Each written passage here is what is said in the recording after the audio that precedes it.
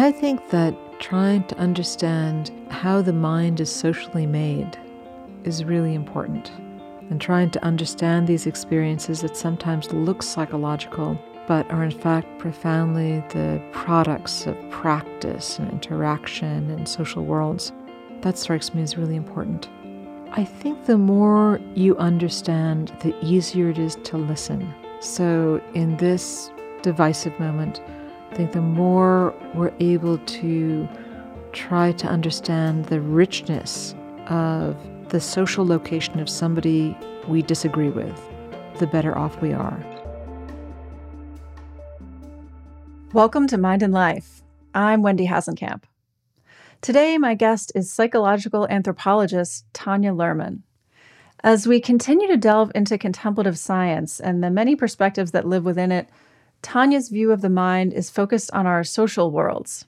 Specifically, she's interested in spiritual experiences, and her research explores how practices embedded in social realities can change our minds, from the way we think about thinking to our perception of reality and the divine. In our conversation, we discuss her research on unusual spiritual experiences, like hearing voices, seeing visions, or experiencing the presence of an invisible other, and how she's studied that with magic practitioners and in evangelical Christian communities. We talk about the boundary between reality and imagination, psychological traits that underlie spiritual experiences, how mental training and mindfulness affect the way we relate to our own thoughts, and the impacts of a relationship with the divine on self and society. This interview was recorded at last year's Summer Research Institute. The theme that year was on mental habits, and we took a broad definition of that concept, looking at the various perceptual, emotional, and cognitive processes that shape how we think about ourselves, others, and the world. In this series so far, we've already heard from a couple other speakers from that event, Anil Seth and John Powell, and Tanya brought the valuable lens of anthropology to our discussions there. I hope you enjoy this conversation as much as I did. It's my pleasure to share with you Tanya Luhrmann. So, Tanya, thank you so much for taking the time to join us today. It's a pleasure to be here. I wonder if you could start by just telling us how you got interested in psychological anthropology. I think one of the questions of my life has always been, how does God become real for people? And how do things that you can't see become real for you? How do people construct their sense of their most fundamental reality? I grew up as the daughter of a Baptist minister and the son of a Christian scientist, and my mom became a Unitarian and my dad became a doctor. Mm-hmm. All my cousins are evangelical Christians. We grew up in an Orthodox Jewish neighborhood. I had a really rich sense that people had very different understandings of the ultimately real. And on top of that, my dad became a psychiatrist kind of doctor. So he was talking to people whose senses of reality were different and there was something wrong with them. And I knew all these people who had different senses of reality and nobody wondered whether there was anything wrong with them. So those questions really cut deep to the core from very early on. So how did you become interested in your most recent work and looking at how people experience and talk to God in the evangelical communities? I began doing a project many years ago in Southern California, and I was interested in faith and communities, and I was working with a colleague, and we went to different communities and talked to them. And there was one community where a woman said, if you want to understand Jesus, you ought to have a cup of coffee with him. And I thought, wow.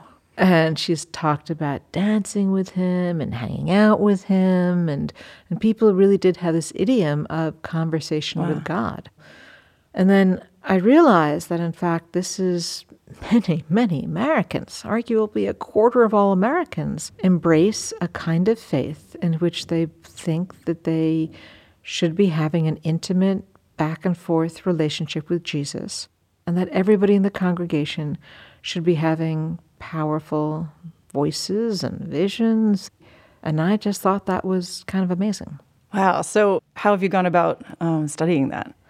Well, I mean, to be honest, it has its roots even farther back when I was doing my doctoral research with people who call themselves witches and magicians and initiates of the Western mysteries. And I noticed that they had odd experiences. And in fact, I had an odd experience. I hung out with that world and I would do their exercises, and I was spending 15 minutes to 60 minutes a day with my eyes closed, my mind open, trying to construct things in my imagination, which you do in that world. That's a world in which people understand that magic works because people have vivid, inner, imaginative worlds that somehow affect the world outside.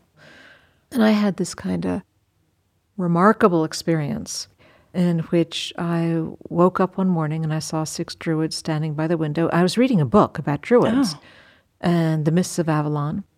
And I had this experience and I shot out of bed and it disappeared. And I had that experience like after I had been spending months of daily practice trying to see the things I was imagining in my mind's eye. Wow. And I thought at the time that this had something to do with training, that maybe there were some people who were different than others, people would say that, but that I was spending a lot of time doing these practices. Mm-hmm. And I thought these practices changed me. People talked about how the practices changed them. And so I saw that and I tucked it away. Mm-hmm. And then I went off and I did a bunch of other things. And then I began this project on evangelical Christianity because I was so fascinated by the idea of having coffee with God.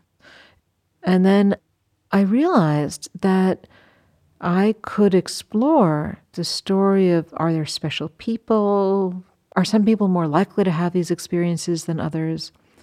Are certain practices more likely to give rise to these vivid, almost sensory experiences of engaging with God? Mm-hmm. And then more recently, I've been trying to understand whether people in different cultures are more likely to have those experiences. That's really fascinating about your earlier work in magic communities, mm-hmm. and that you were engaging in those practices and you saw some of these changes in yourself. So, is the idea that you were spending all this time engaging in very vivid mental imagery, mm-hmm. and then the experience that you had, do you think of it as like just kind of a spillover effect into reality? So I think there is something like a spillover mm-hmm. effect. I think that we are, as I understand it now, we're constantly making judgments about what I'll call, for want of a better term, mental events. Mm-hmm. I think we constantly have many micro moments in which we are, life is full of events that you remember very, very quickly. Mm-hmm. And I think that when we make those judgments of whether something is real, but what do I mean by real? Mm-hmm. Did it originate from outside of you? Mm-hmm. I think that we are looking for the amount of sensory information in the memory to say, is it a memory or did I imagine this? Because imagination is often much more patchy than actual sensory experience. Mm-hmm. Did I imagine this? Did I create it myself? Creating it yourself often has a quality of taking work, that I worked to write this paper. Mm-hmm. Did somebody else speak this to me?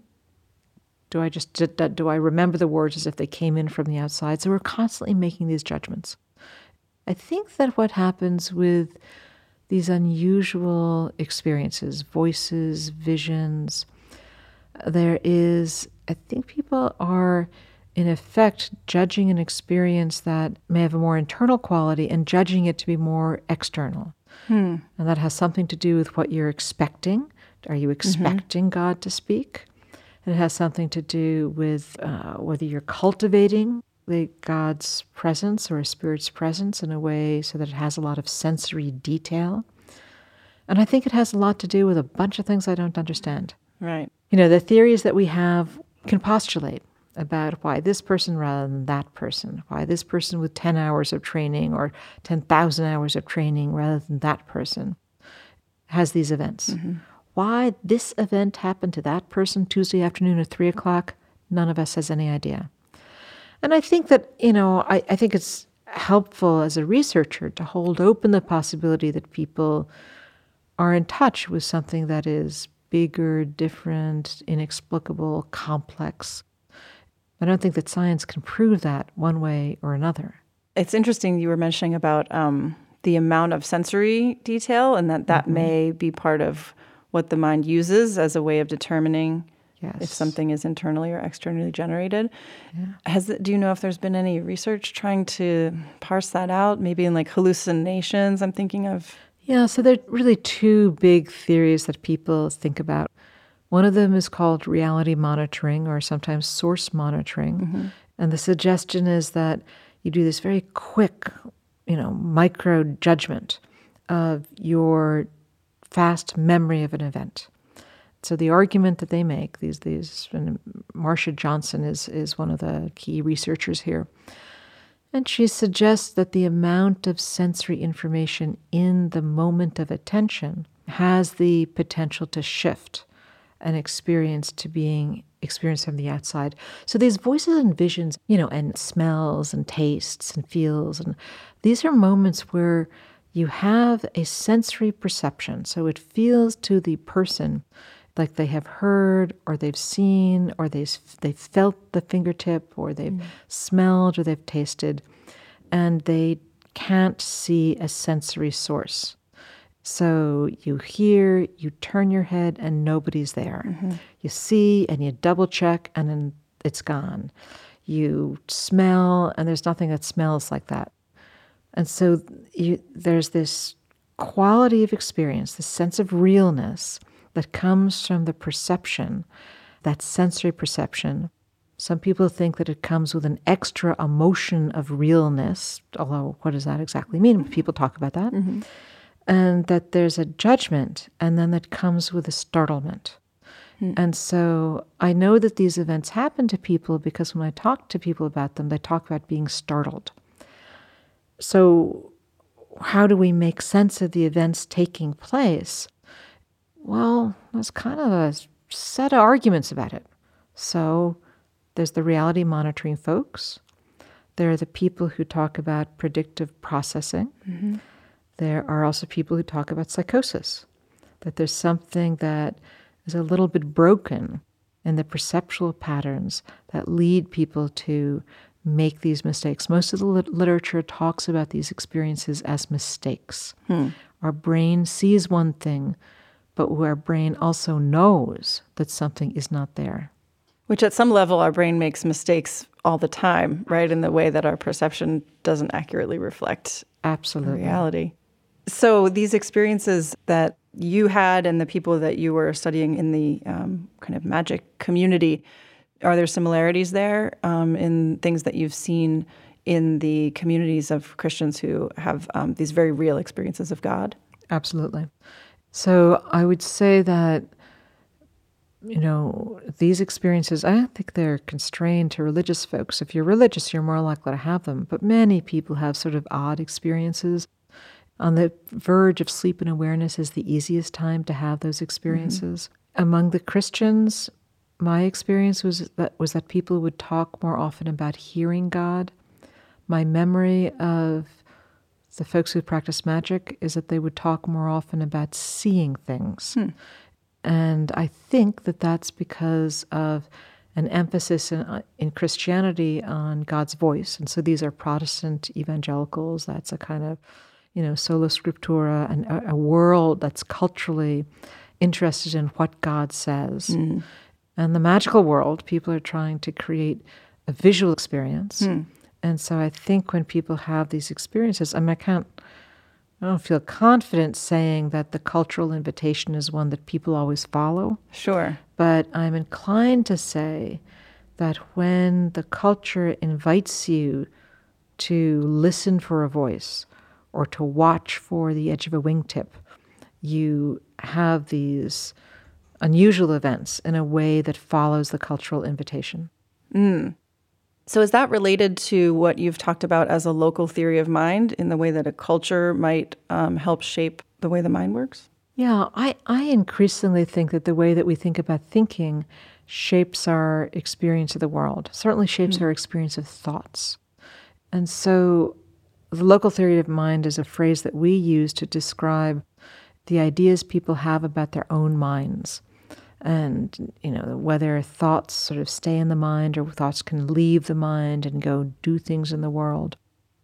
What you might call magic or divination or sorcery or stuff like that. And so what I think we've seen is that the more a social world encourages people to feel that it's possible for magic to work, for sorcery to be effective, the more that social world, people report voices and visions. And so we show this with individuals. So we know that the more people say that they think that thoughts can affect the world directly, the more they're likely to experience voices or visions or a sense of presence that is non-ordinary. And the way I think they're connected is that I think that when you think of the mind as the mind-world boundary is porous. So many of us, humans, have a sense of an interior mindness, an awareness that's different from an exterior outer world. And there are many different names for this.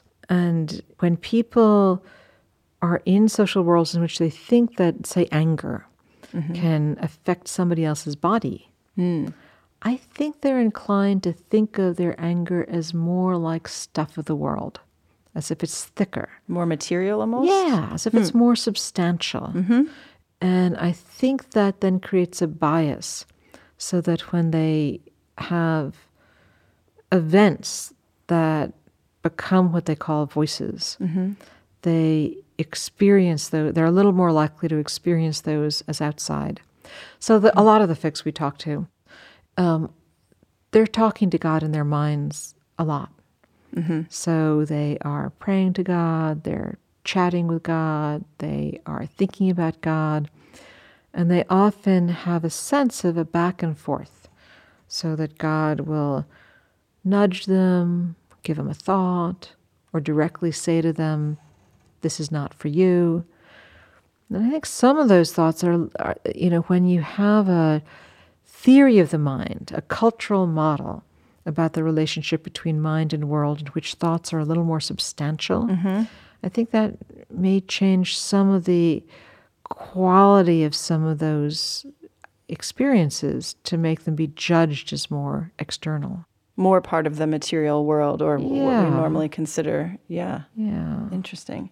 So this is, I think you're starting to allude to some of the work that you've done on a large project recently funded by the Templeton Foundation, Spiritual Curiosity and the Experience of God Project. Could you just describe that project? I was really intrigued about the relationship between the way people think about thinking and their spiritual experience. And I should say again that spiritual experience is often thought-like events that people judge as coming from outside of them, not only because they know that God is outside of them, but because they feel it's outside. They feel like they heard God and it had a hearing quality. They felt like they saw the goddess and it had a seeing quality. They had some, and these are extraordinary experiences that people report. And often they have this kind of both external quality, but they have also a mentally quality too. I sort of feel sometimes people will say, well, I know it wasn't in my mind, and I know that it felt like I heard it, but maybe it wasn't really in the world, as if there's this kind of space between the mind and the world. And so I was really interested in the relationship between the way you thought about thinking, the way you understood what a thought was, whether thoughts could do stuff in the world, and whether people had more likely to have these extraordinary experiences. And so what we did was we put together this amazing team, 5 postdoctoral fellows that were anthropologists, that were fluent in the local language and really knew the area really well. And where was this done? So we worked in China, Ghana, Thailand, the United States, and Vanuatu. And we did rich, open-ended interviews. We did surveys with college students. We did face-to-face interviews. We did all kinds of stuff. And we found that there were 2 factors that were associated with unusual spiritual experience. So there is this individual difference of absorption. So there's a scale, and I think it picks up your interest in being caught up in your own inner and outer sensory imagery.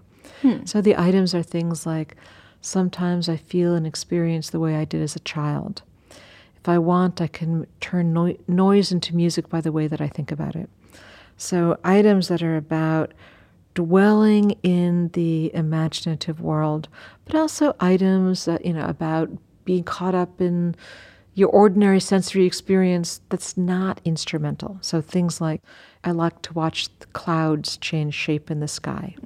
So 34 items. And the way people answer this scale turns out to be pretty tightly connected to whether they report voices, visions, unusual presence, out-of-body experiences, a whole host of these extraordinary experiences that we call spiritual.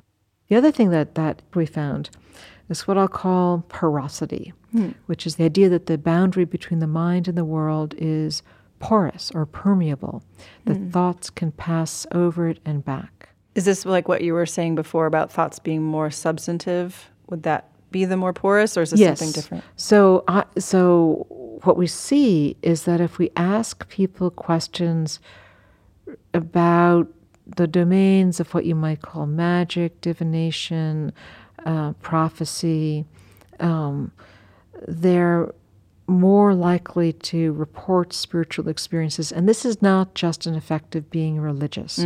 There's something about the willingness to be open to the idea that your thoughts can kind of leach into the world and have an impact, or that you are vulnerable to somebody placing a thought in your mind, which travels together with a increased report of spiritual experiences. In spiritual experiences, do you mean those that you were describing, these kind of very unusual voices, visions, those kinds of things? Yeah.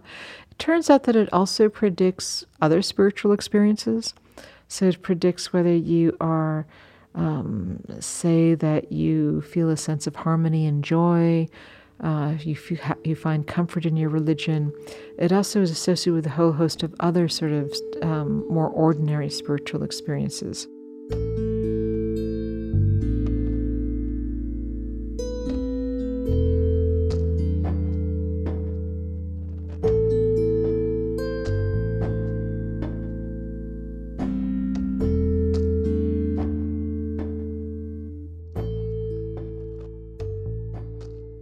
So I'm wondering, this may just be part and parcel of a challenge of this kind of research, but it sounds like a lot of it maybe necessarily has to rely on self-report. Absolutely. And so is that something that's wrestled with in your field in terms of the accuracy there? Are there other ways of measuring this since it's all so internal? Absolutely. I think that the reason other people haven't done this work is that it does rely on self-report. One of the things I like about our project is that we spend a lot of time talking to people. It's not just handing them a questionnaire and walking away. Okay. But we really sit with people and talk about these experiences. We're trying to see whether we can get evidence that when people have these not me, other person speaking experiences on a regular basis, that those experiences look differently when you look at the brain than other experiences. But, I think even though, a lot of life, a lot of conscious experience is only accessible to self-report. That's what it is to be human. Yeah, it's very challenging this is kind of a central piece in contemplative science too. Spurred the whole neurophenomenology effort of how do we really, are there objective, quote unquote, objective ways of verifying or validating this, and how can we integrate those other kinds of measures or behavioral measures with the ways that people talk about their own subjective experience. Yeah. I think it's really important because these experiences are profoundly important in human experience. We know that when people are psychotic, when they're ill, and they have a lot of these experiences, what they're experiencing does actually look like somebody's talking to them. That's different than the way they imagine things. I think that the pathway to those experiences in a religious setting is often quite different than the pathway in psychosis. But the fact that people have these experiences, and we know that it's not just a way of talking, it's not just a way of pretending to be a pious person, but that people report these events and they're very compelling. I think that's worth paying attention to. Do you think that these capacities to have the spiritual experiences and these other factors that you've identified, can these things be trained? Is that part of what you imagine is happening through the practices that people do? I think these experiences can be trained. You cannot decide to have a hallucination-like event on Tuesday afternoon. But if you spend time really trying to represent the invisible other, God, spirit, a ghost, the dead, you try to create a relationship with that other. Or I think if you meditate, and you meditate on something that is held to be internal, and you try to see it and feel it and hear it, if that's appropriate, you're more likely to have these experiences. So that's something I did at one point in my work. I was so intrigued. So people would say, if you want to understand God, you've got to pray. Prayer is hard. Some people are better than others. And the ones who are good and who practice, they'll change. And they said that about magic as well. If you want to understand magic, you got to do the magic. Magic is hard. Some people are better than others. The ones who are good and who practice, they'll change. So we brought in over 100 people into my office, and we sat them in front of a computer and gave them mental imagery exercises, and we gave them questionnaires, and we talked to them, and then we randomized them to lectures on the Gospels or to these prayer practices that really use the imagination, that ask you to really attend to your inner experience. These were Christians? These were all Christians. And we found that, in fact, the training worked. It changed the way they experienced. So we didn't have, it's not like 50 people were hallucinating. Right. But, there were 6 people or so who had pretty powerful auditory or visual experiences. And they were all but one of them, I think maybe it was 8, they were all but one of them in the prayer condition. I actually redid this with undergraduates, with Leland Stanford Jr. So I'm at Stanford University, founded in honor of this 16-year-old kid who died of typhoid in Florence. And so, the undergraduates, you can't really do anything experimental around God with undergraduates because they have different ideas about God. And but they did not have different ideas about Leland Stanford Jr.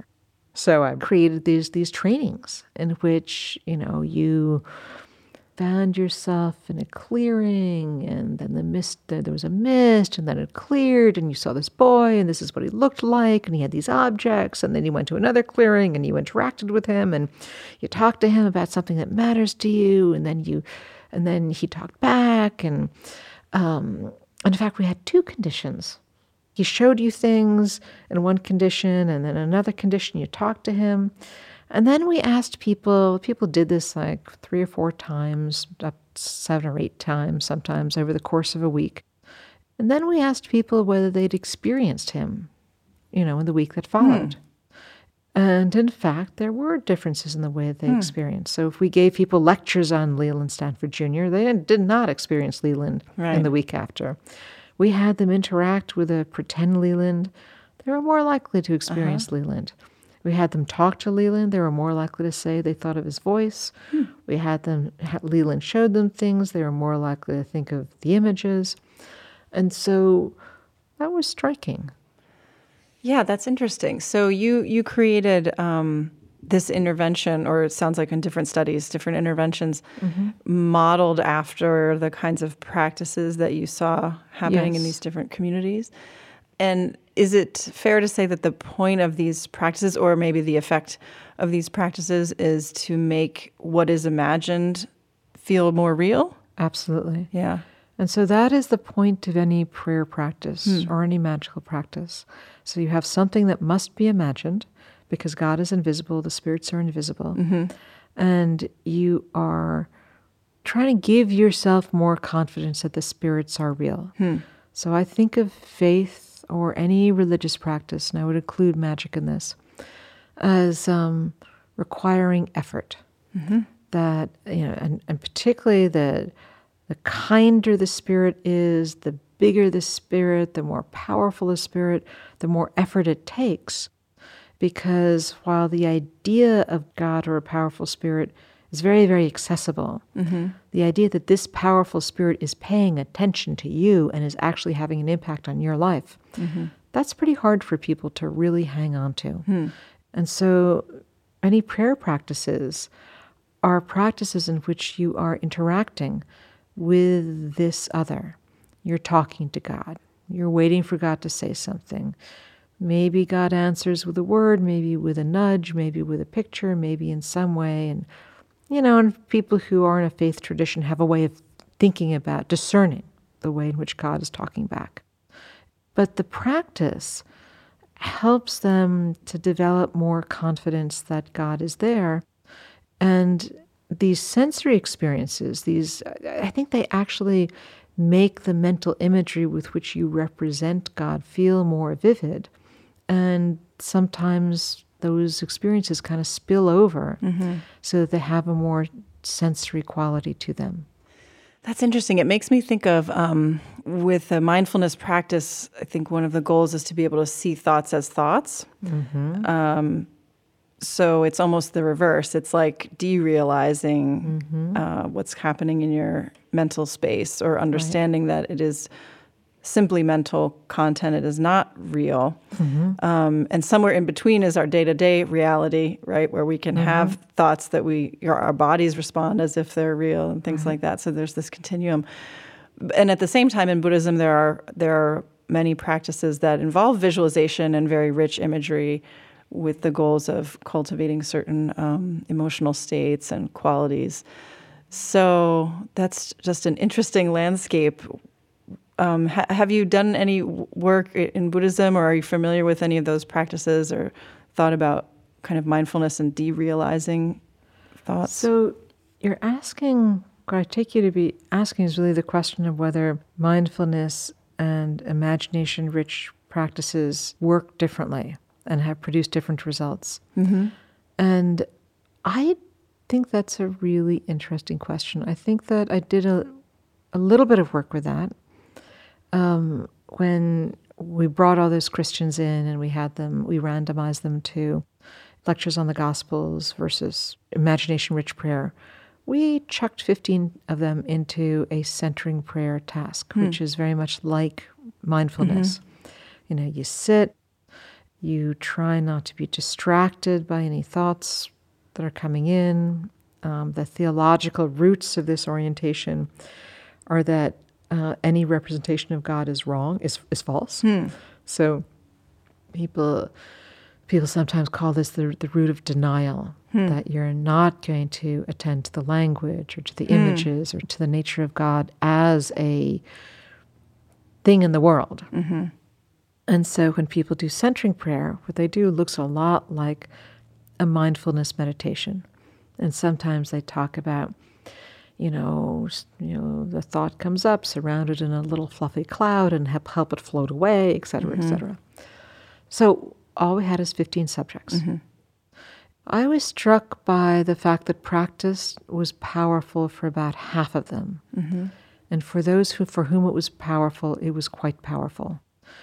And so it seemed to me that mindfulness was hard. I mean, in some sense, the way it's taught, when it's taught and there's a voice in the background constantly reminding you what to do and what to disattend to, it gets a lot easier because you just have to sit there and listen to the voice. But if you're really doing Zen practice, so that you are by yourself in a room seeking to still your monkey mind, it's pretty tough. Yeah. This other kind of imagination-rich prayer, it's a lot easier. It's still full of limitations. I mean, it's really hard to represent people's faces. It's so people can't see Jesus's face typically. They can't really see Mary's face. They see the garments. They know the stories. They're better at feeling, and their experiences are often quite patchy. But it's a little easier. I am struck that both practices and the history and the ethnography in both practices suggest that when you practice, you have more cool, weird experiences. So how do I make sense of that? Well, that would suggest that the reality monitoring model is wrong. It might suggest that there's something about a changed relationship with mind that means that people make judgments about their thought in somewhat idiosyncratic ways compared to the rest of the world. That when people are practicing, they have a different relationship with inner experience. And so some of those inner experiences are more likely to pop out in some unusual way. Yeah, I wonder whether there could be value in both approaches depending on what the thing is that you're trying to relate to. So it seems like with mindfulness, a lot of the emphasis, it's not on spiritual beings or experiences per se. It's often relating to your own everyday thoughts, often possibly negative thoughts, rumination, things like that. There, it seems there's a real value in understanding the fact that those thoughts are not real. Whereas it's very different, it seems, if you're intentionally visualizing and, creating imagery around God or some spiritual figure that then could be a support for, provides a positive benefit for you. And so you could argue that, in effect, mindfulness is targeted at the negative thoughts. These thoughts that are distracting, that are critical, that are wounding. That's why it's so effective as a therapeutic tool. And you could argue that people who learn to do the imagination-rich prayer, what they're really trying to do is to create a good and loving inner object or an invisible person, somebody to love them, who is also reminding them always of the right way to be in the world. So when God is working well for people, God will say, "Don't doubt yourself like that. I know you can do this. I have asked you to do my work. I feel that you are able to do my work." And so sometimes when you see Christians of this orientation give talks, they'll take a moment before the talk and they'll actually signal that they are, they're bending their heads so that they're going to hear God talk to them and tell them that they are doing his work before speaking. And that can be very powerful. It's the mindfulness approach would be to notice that you are anxious or worried or whatever, and to observe that that's just a thought and it's not real. So they both, in effect, have the same aim. Right. Yeah, it's interesting to have almost opposite approaches for similar ends.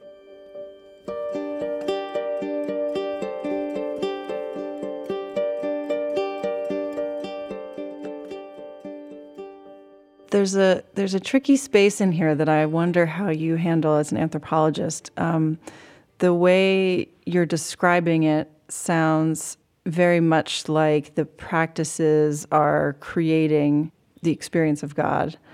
I would imagine some Christians would take issue with that interpretation, in that from their perspective, they're not creating God. God is real in existence, external to them, and delivering or enabling these experiences, perhaps. Have you had people push back on you from these communities as you're working with them, or how do you navigate that space? Well, some people like what I have to say. Some people don't. Sometimes it depends on the way I'm phrasing what I have to say.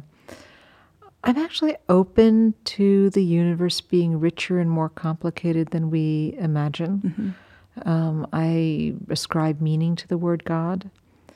I tend to think that what the anthropologist can see is the interface between the human and the world, which may be richer than we imagine.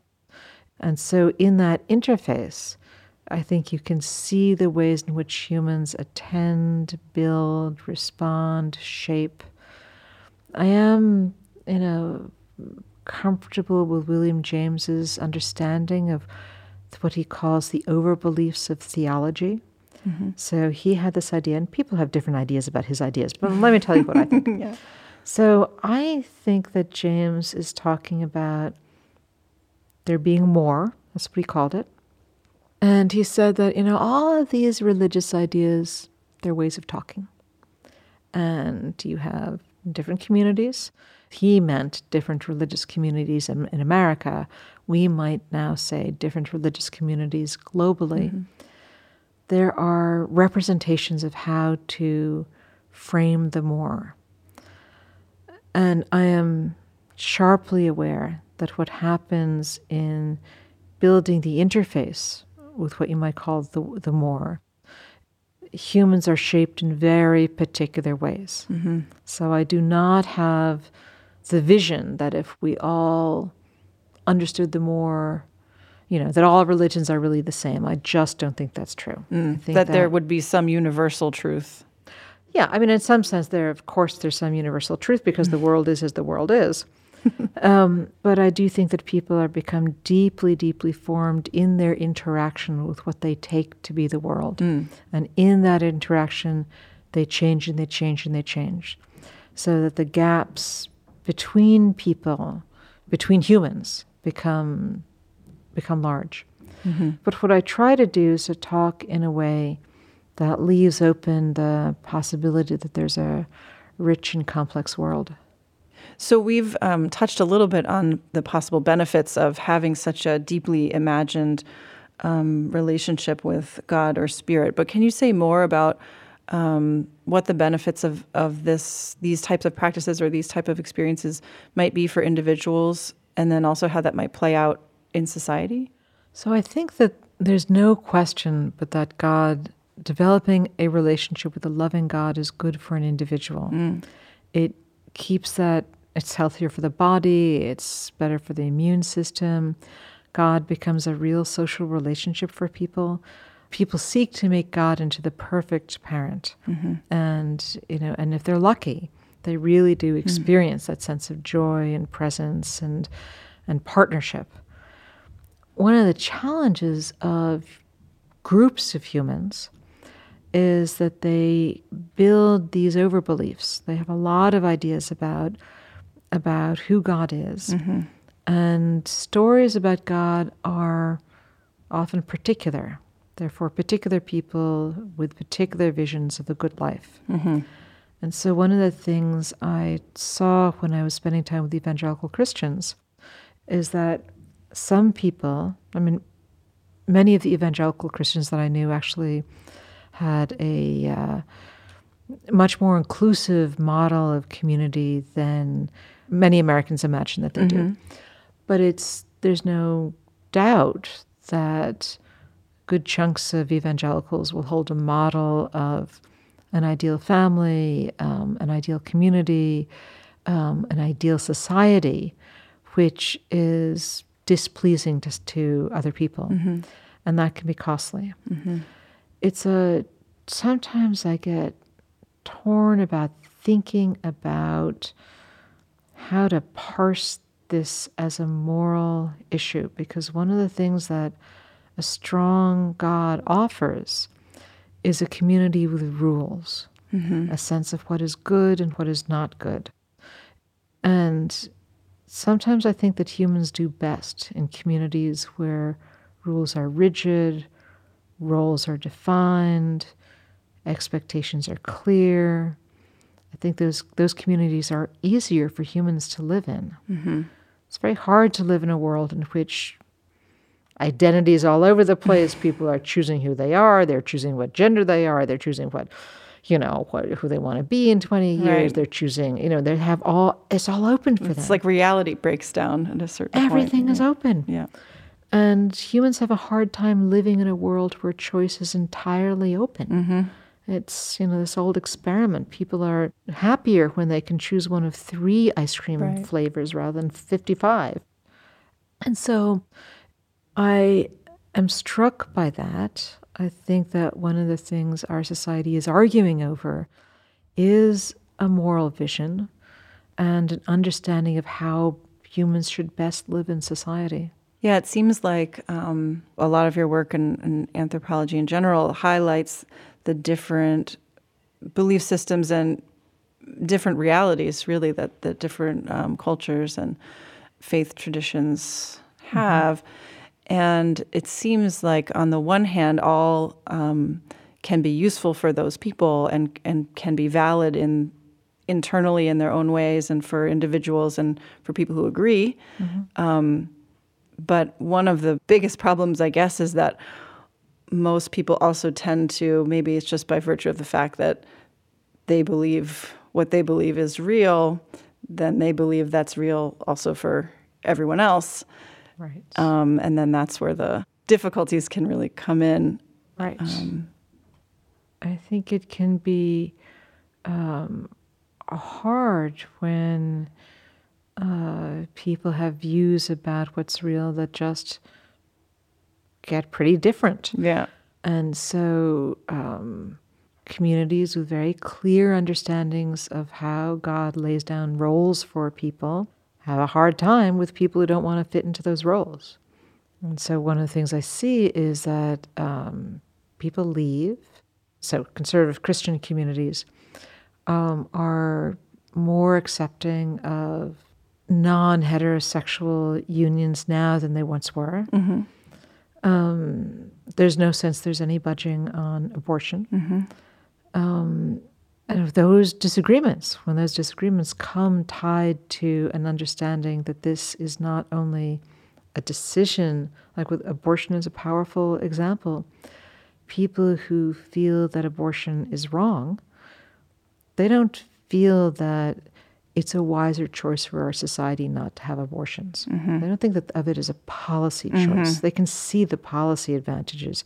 They might even get it, that if you disallow abortions, it's poor women of color who are going to be hurt. Mm-hmm. They might even really get that. But they don't experience themselves as being able to make a policy decision based on the way humans should best organize their society. Mm-hmm. They think that there's a moral imperative, and it's a real imperative. Mm-hmm. And so that is the challenge of a God, that God lays down I would make the argument that there's a lot of human stuff mm-hmm. making these understandings of God. But once that God is sort of made, it's very powerful.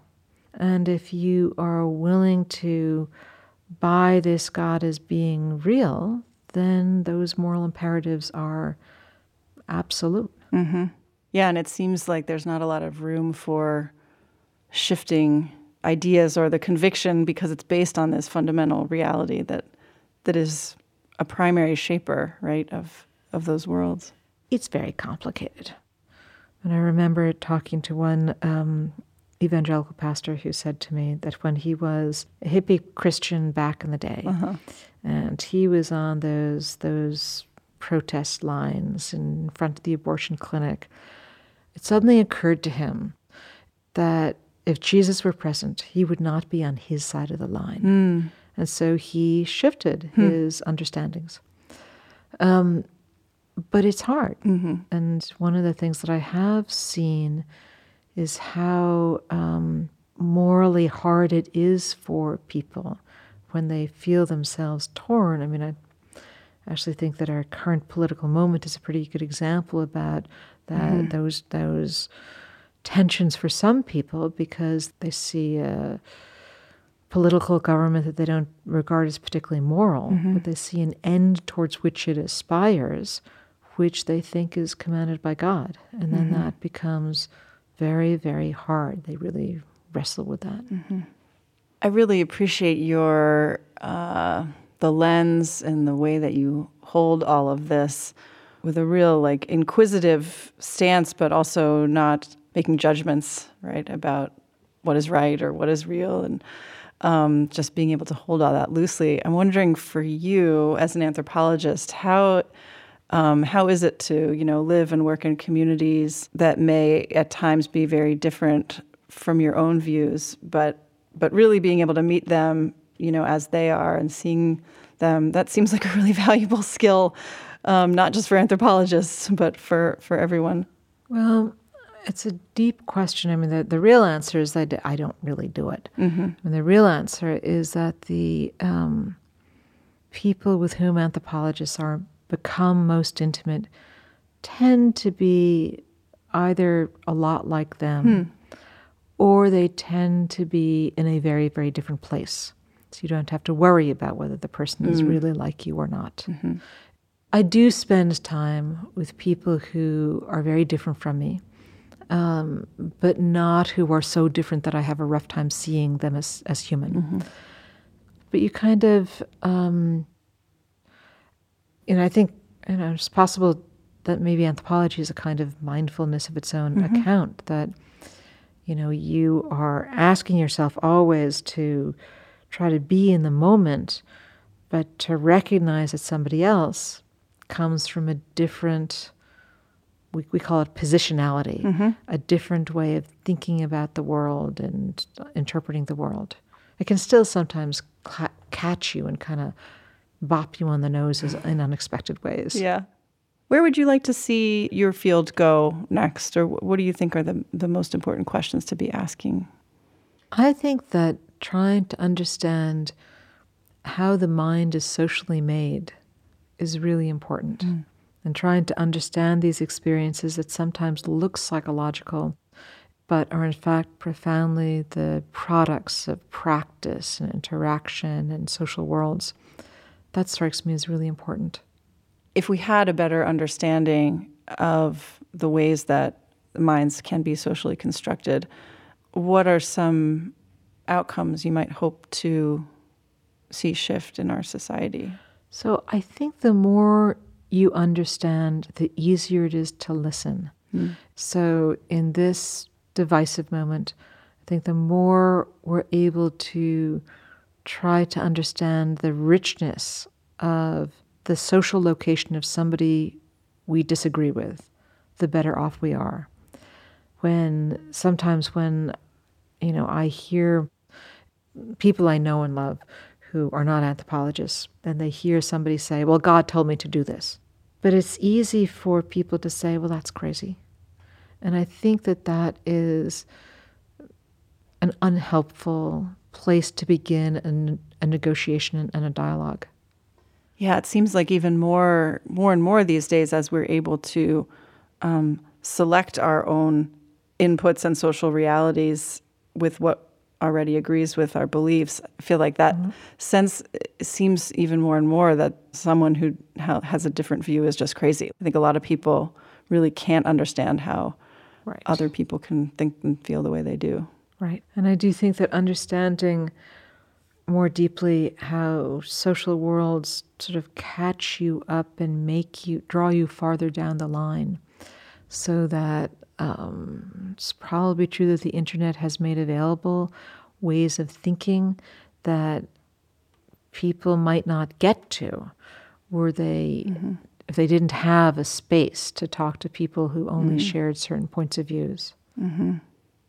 Maybe to ask that in a slightly different way, how do you think that the ways that we think about minds or potentially experiences of God or spirit, how does that impact one's sense of self and potentially also the way that we would relate to others? So I actually think that often having a sense of spiritual others is really good for people. It helps them to keep the dead around after they've gone. It helps them to keep loving others closer to hand. You have to have a kind view of God for this to really to be helpful. And I do think there's a difference between in human flourishing between spirits that are demons and spirits that are kind and helpful. And when you are with somebody who is kind and helpful, you're often a little more relaxed. You're often a little more open to other people. You feel more confident. You feel less anxious. And so I do think that's good for people in general. Yeah, so that could, having that with you all the time then can help create more of those qualities of confidence and openness really integrated into your sense of self, perhaps. Yeah, I think so. Well, thank you so much for spending time with us today. It's been really wonderful talking with you. Thanks. I've really enjoyed it.